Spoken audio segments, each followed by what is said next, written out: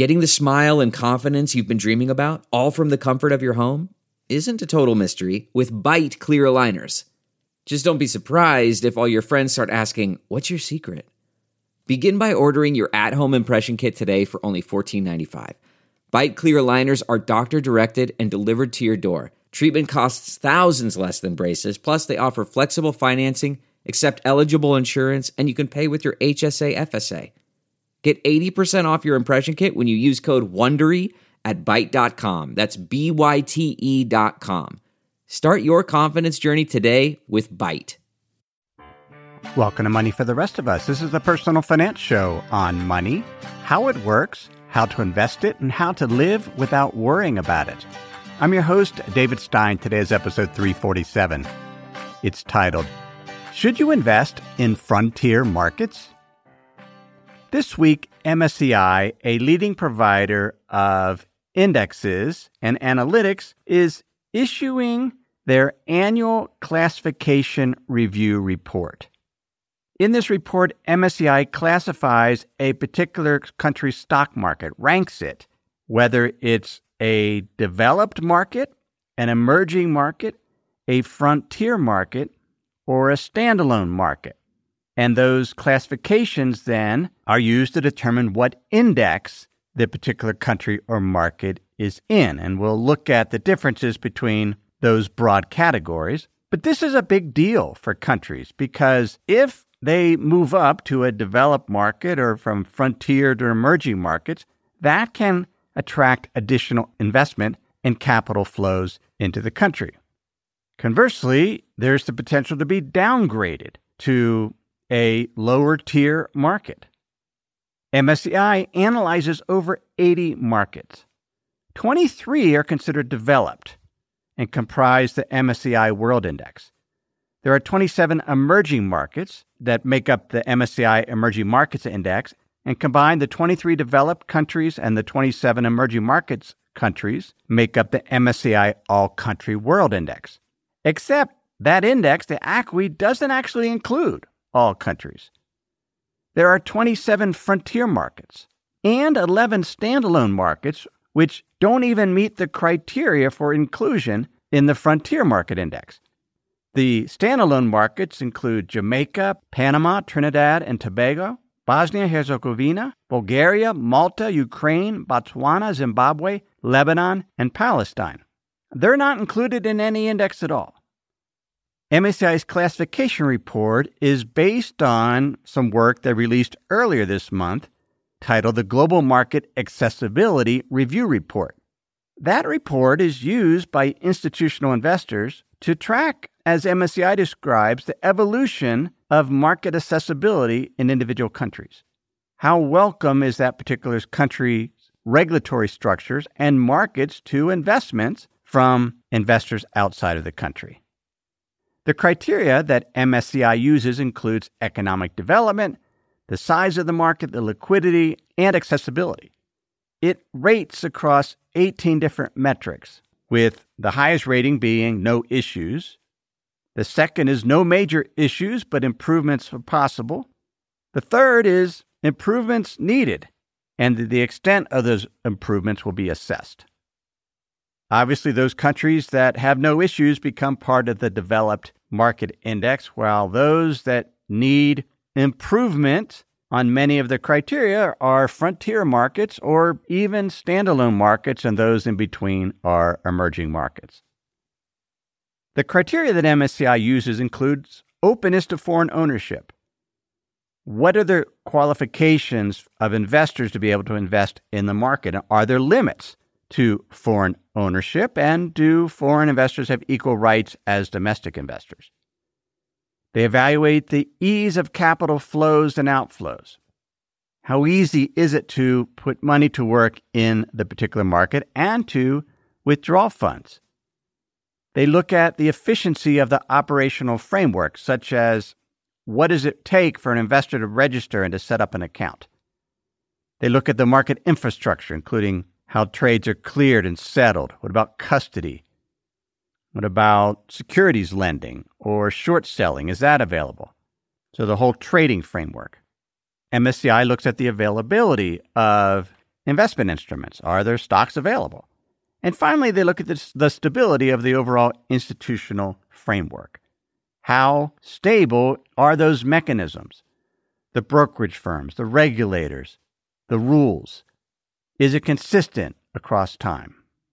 In last year's classification report, MSCI made some adjustments. For example, Kuwait was reclassified in late 2020 from a frontier market to an emerging market. That added 21 securities to the MSCI Emerging Markets Index. In last year's classification report, Iceland moved from a standalone market to a frontier market, and that change actually just took place last month. Iceland now makes up 9% of the MSCI Frontier Market Index. Last year's report also expressed concerns regarding Argentina and the potential that that could be downgraded from the emerging markets classification due to capital controls. There was also concern regarding Turkey, that Turkey could be downgraded to frontier markets or even a standalone markets because of the ability to access the Turkish equity market. In this episode, we're going to look at frontier markets and decide whether they are a worthy investment or not. As I was doing the research, I was fascinated by the sheer size of frontier markets in terms of population, 2.2 billion people, a third of the world's population. Yet the economic impact at this point is still small, only about 3.5% of the world's gross domestic product, the monetary value of goods and services produced. A third of the world's population produces less than 5% of economic output. The size of the stock market's even smaller. Frontier markets make up less than 1% of global stock market capitalization. That's the size of the equity market as determined by the price of a particular company times the shares outstanding. Less than 1%. And there aren't even that many stocks. There are 3,000 stocks that comprise the MSCI All-Country World Index, which is both developed and emerging markets. There are 1,400 emerging market stocks. Yet in the MSCI Frontiers Market Index, there's only 81 stocks. The countries that comprise that index, and I'll just go through the list because I think it's helpful and instructive to know what's there. There's Croatia, Estonia, Iceland, Lithuania, Kazakhstan, Romania, Serbia, Slovenia. Other countries include Kenya, Morocco, Nigeria, Bahrain, Jordan, Oman, Bangladesh, Sri Lanka, Vietnam. The largest country within the index, as measured by market capitalization or size, is Vietnam. It comprises 30% of the Frontier Market Index. Morocco is 12%. Iceland's 8%. Kenya is 7%. Kazakhstan is 7%. In looking at ways to invest, the primary ETF I found for U.S.-based investors is the iShares MSCI Frontier and Select Emerging Market ETF. I'm not sure exactly when iShares renamed it, but the largest weight in that ETF is Kuwait at 19%. And as I mentioned, Kuwait was upgraded from a frontier market to an emerging market. The second largest weight in that ETF is Vietnam at 15%. That ETF only has about $465 million in assets. The expense ratio is 0.79%, and there's 159 stocks. One of the things you'll see with frontier markets is that a large percentage of those companies are financial companies. Within the MSCI Frontier Market Index, financials make up 35%. The second largest weight is communication services at 13%, followed by real estate at 11%. Within the iShares MSCI Frontier and Select Emerging Markets ETF, ticker is FM, the top sector is financials at 44%, followed by communications at 15%. This is not a very big market. Very small relative to the overall size of the global market. Fairly concentrated in terms of the number of securities relative to 3,000 in the global stock market, less than 100 in the frontier markets, and then the iShares ETF has 159 stocks. And that certainly is diversified, but relative to the global market, not so much. What is the opportunity of investing in the frontier markets? Why would someone invest? A primary reason is demographics. The working age population of frontier markets is growing as a percent of the total population. Having a growing working age population potentially can lead to greater economic output, more workers producing more. More economic output potentially could lead to higher earnings growth for those companies, which could translate in higher stock market returns. Now, those are all conditional phrases. It could. It might. There's no guarantee. But the demographics are in frontier markets' favor, whereas for the global stock market, the countries that make that up, particularly developed markets, the percentage of working age population is shrinking. That same trend holds for emerging markets, including China.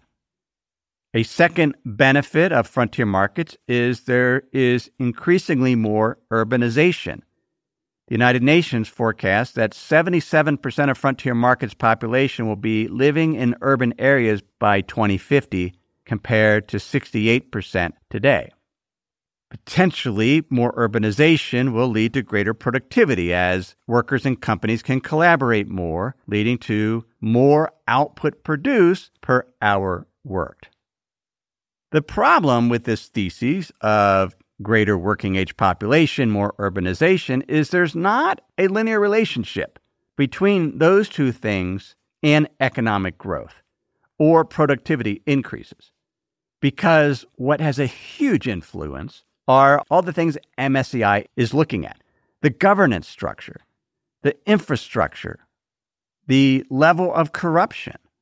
What's the political environment like? What's the bureaucracy like? Are companies able to adapt to changing markets? Are new companies able to be easily formed? And so it very much depends on the country. So while it looks bright because of anywhere in the world, frontier markets have a strong future just looking at the potential economic growth. But we don't know if that potential will lead to actual higher investment returns. It has not over the past decade or more. Frontier markets have trailed the developed markets and the emerging markets over the longer term. What are the risks of investing in frontier markets? Well, first off, there's liquidity risk. These are small companies, and smaller companies are more difficult to trade, particularly if there's not a robust domestic market. If most of the trading is being done by foreign investors, that makes it even more challenging.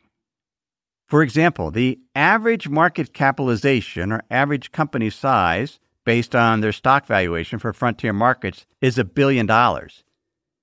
The median is $680 million. That compares to emerging markets, which have an average market capitalization 6 times higher at $6 billion, and the median's $2 billion. The World Index, which is just developed markets, the average market capitalization is $37 billion, so 37 times larger than frontier markets. Those smaller market caps makes it more difficult to trade, particularly if there are limits to the amount of foreign ownership. Vietnam makes up 30% of the frontier markets index. Back in the mid-'80s, it was one of the poorest countries in the world. Then in 1986, they announced some reforms that would open up the market to foreign trade, capital, more private ownership of businesses. They offered tax breaks to foreign companies to come to build businesses in the country. It looks great, except that Vietnam also limits the percent of a company that can be owned by outside investors. In some cases, it's 50%. In others, it's 30%. And if that limit is hit, where the percent of the outstanding stock owned by foreign investors is at that limit, then a foreign investor that wants to buy the stock has to buy it from another foreign investor. And that can lead to those holdings selling for a premium. Typically, it can be a premium of 50%. To be able to buy a particular stock in Vietnam, a foreign investor potentially has to pay 50% more than what the shares are selling for on the domestic stock market.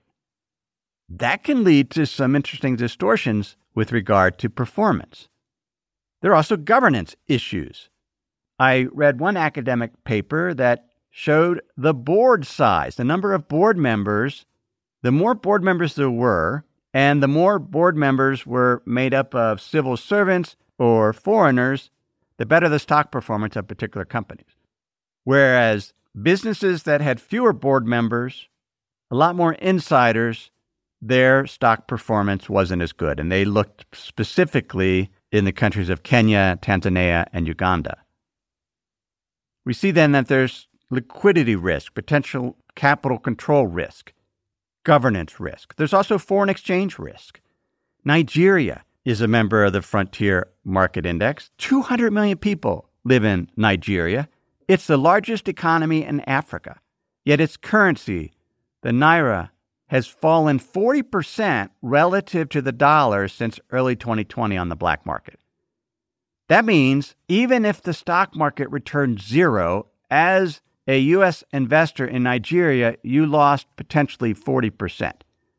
The official exchange rate was devalued 3 times during that period. And because these are small economies, small markets, those flows of dollars and other currencies into that market to invest can distort the market. And then if outflows occur, that can also impact the prices of securities, which is why these countries implement some capital controls to sort of reduce some of the volatility of their currency. Before we continue, let me pause and share some words from this week's sponsors. If you've been using Mint to manage your finances, you know they shut down several months ago. Well, let me tell you about the budgeting solution, the financial tracking solution I've been using for the past number of months. It's Monarch Money. Monarch Money is the top-rated all-in-one personal finance app. It gives you a comprehensive view of all your accounts, investments, transactions, and more. You can create custom budgets like I've done. You can set goals, collaborate with your partner. And now you can get an extended 30-day free trial when you go to monarchmoney.com/David. What I like about Monarch is the ability to customize what I want to see. I have custom budget categories, and then I can go on to the dashboard and see where I'm above trend on some of my spending. I especially like that Monarch will never sell your data to third parties or show you ads. After trying Monarch myself, I understand why it's the top-rated personal finance app. And right now, get an extended 30-day free trial when you go to monarchmoney.com/David. That's monarchmoney.com/David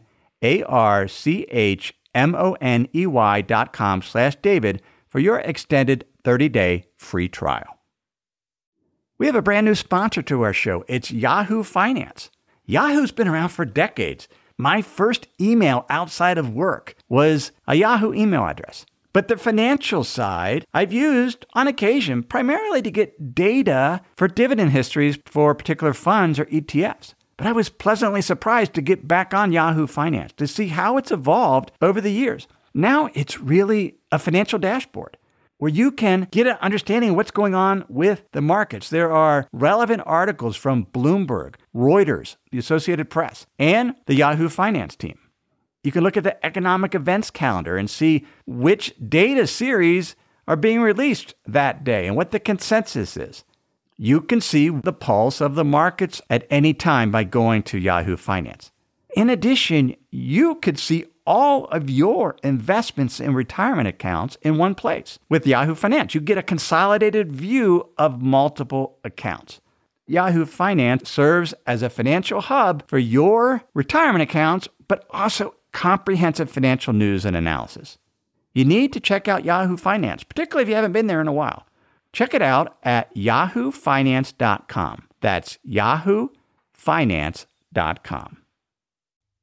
The other thing to consider with regard to investing in frontier markets is the valuations. How expensive are these markets? Because if we pay more, the returns potentially will be less, particularly if the countries don't do as well as investors are expecting. Right now, if we look at the MSCI Frontier Market Index, its dividend yield is 2.8%. That seems attractive, yet the average dividend yield for that index going back to 2008 is 4.2%. Currently, the dividend yield is about 1.4 standard deviations away from that average. And dividends have been reduced because earnings have fallen 17% over the past year for the companies that make up the MSCI Frontier Market Index. Now, earnings have fallen around the world also. But if we look at the price to earnings ratio, what investors are willing to pay for $1 worth of earnings, the trailing PE for the MSCI Frontier Market Index is 17.7. Its average, going back to 2008, is 12.8. So about 2 standard deviations away from its average. If we compare that to the MSCI Emerging Markets Index, its PE is a little higher at 18.9, but the average is 15. So just looking at the PE of frontier markets relative to its average, it's actually higher, a bigger deviation compared to emerging markets. We can't say frontier markets are cheap right now, nor can we say for emerging markets. In fact, most stock markets around the world are expensive relative to their averages. Let's take a look at performance. The MSCI Frontier Market Index started in 2002. It's returned 8.2% annualized, and it lagged the MSCI All Country World Index by not very much, about 0.5% since 2002. But over the past 10 years, the Frontier Markets Index returned 5.3% annualized, compared to 10.2% annualized for the MSCI All Country World Index. Frontier markets did outperform emerging markets over the past 10 years, 5.3% annualized for frontier markets versus 4.1% for emerging. Over the past 5 years, frontier markets have trailed both emerging and the global stock market. The 5-year return's been 8.3% annualized. The ACWI returned 14.8% annualized, and emerging markets returned 13.9% annualized. So there was about a 5 percentage point lag for frontier markets. Now, we could say, well, maybe they're going to recoup that now. But again, we've seen that frontier markets are actually more expensive relative to their average than emerging markets are relative to its average. If we look at the returns of the iShares MSCI Frontier and Select Emerging Markets ETF, again, the ticker is FM, it's returned 7.7% annualized over the past 5 years. So it's actually trailed the Frontier Market Index by about a 0.5 percentage point. It's also trailed on the 3-year basis, returning 5.7% versus 6.9% for the MSCI Frontier Market Index. And again, that ETF includes some emerging markets, and its largest weight is Kuwait, which is no longer a part of the Frontier Market Index. Other options to invest is an investor could just invest in single country ETFs. For example, Vietnam is the largest weight in the Frontier Market Index. The oldest non-local Vietnam ETF is the VanEck Vectors ETF. Ticker is VTM. The expense ratio is 0.61%. Since its inception of August 2009, recognizing that was during the Great Financial Crisis, over that 12-year period, it's returned negative 0.4%, and the 10-year return's been 1.3% annualized. Again, reinforcing that frontier markets have not lived up to their promise in terms of the potential opportunity. With the favorable demographics, which the potential higher growth economy, the infrastructure and governance does make a difference. Now, surprisingly, the Frontier Market Index is not as volatile as the Emerging Markets Index or the global stock market.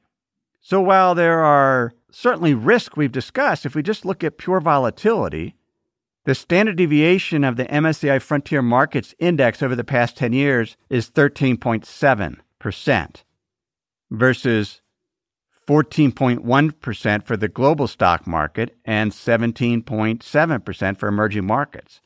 So emerging markets have been more volatile than frontier markets. From a drawdown perspective, what was the worst loss? For frontier markets, it was from January 2008 to March 2009. That index lost 67%, similar to what emerging markets lost during roughly the same period. That index lost 65%. And then the global stock market, as measured by ACWI, lost 58%. That was its maximum drawdown. So we've shared a lot of data in this episode. The question is, should we invest in frontier markets?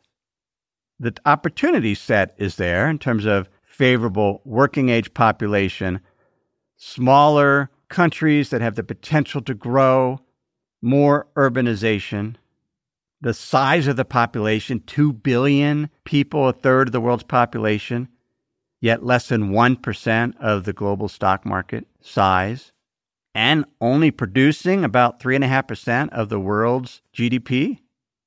It seems like a worthy investment. The problem is it's so small that even if you took a 1% weight of your overall equity allocation, you're now overweight frontier markets.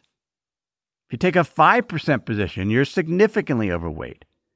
But if it's a smaller position, is it meaningful to just invest 1% in frontier markets?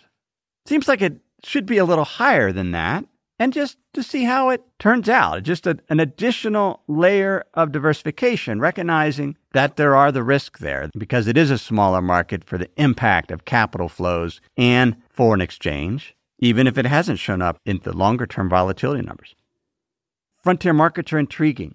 I currently don't have investments in frontier markets. I've heard about it for years. It would come up occasionally in institutional research when I was an advisor. The markets just always seemed too expensive to me as people were trying to pay up for growth. And I think that's translated in lower returns than what we would hope for, given the potential opportunity. There is the potential for mid to high single-digit returns long-term for frontier markets. There's not a whole lot of ways to invest in them. The iShares ETF, FM, seems like a reasonable approach for U.S.-based investors. Presumably, there are other frontier market ETFs for those that live outside of the U.S. But it's certainly something that I'm going to consider investing in going forward, just to see how it works out. That then is episode 347. Thanks for listening to the episode. If you would like to learn more about investing, becoming a better investor, there's 2 ways I can help with that. First, consider signing up for my weekly email newsletter, The Insider's Guide. It's where I share about that week's episode. I share the notes and research materials that I use to prepare it, and share an essay on money, investing, and the economy to help you become a better investor. When you sign up for The Insider's Guide, you'll get my free guide, 10 Questions to Master Successful Investing. This is a summary of the key points from my book by the same name. The second way I can help is by you becoming a member of Money for the Rest of Us Plus. Plus membership gives you essential portfolio tools, training, and a community to invest with confidence and achieve your financial goals. There's over 1,000 Money for the Rest of Us Plus members. They continue as members because they get access to a proven investment approach and expert portfolio insights delivered in a clear and concise style they can understand.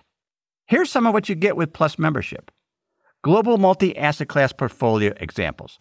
A monthly investment conditions and strategy report to help you keep your emotions in check. An exclusive member-only podcast called Money for the Rest of Us Plus, as well as an ad-free version of the regular podcast. And with both of those podcasts, you get written transcripts. Plus membership includes best-in-class video lessons, portfolio building tools and templates, as well as access to my portfolio holdings and trades. You'll be able to interact with other members in the member forum and ultimately get the tools and the community you need to feel confident in your investing. Plus membership is a voice of calm and reason amidst the chaos. We'd love to have you as a member. You can learn more at moneyfortherestofus.com. Everything I've shared with you in this episode has been for general education. I'm not considered your specific risk situation. I've not provided investment advice. This is simply general education on money, investing, and the economy. Have a great week.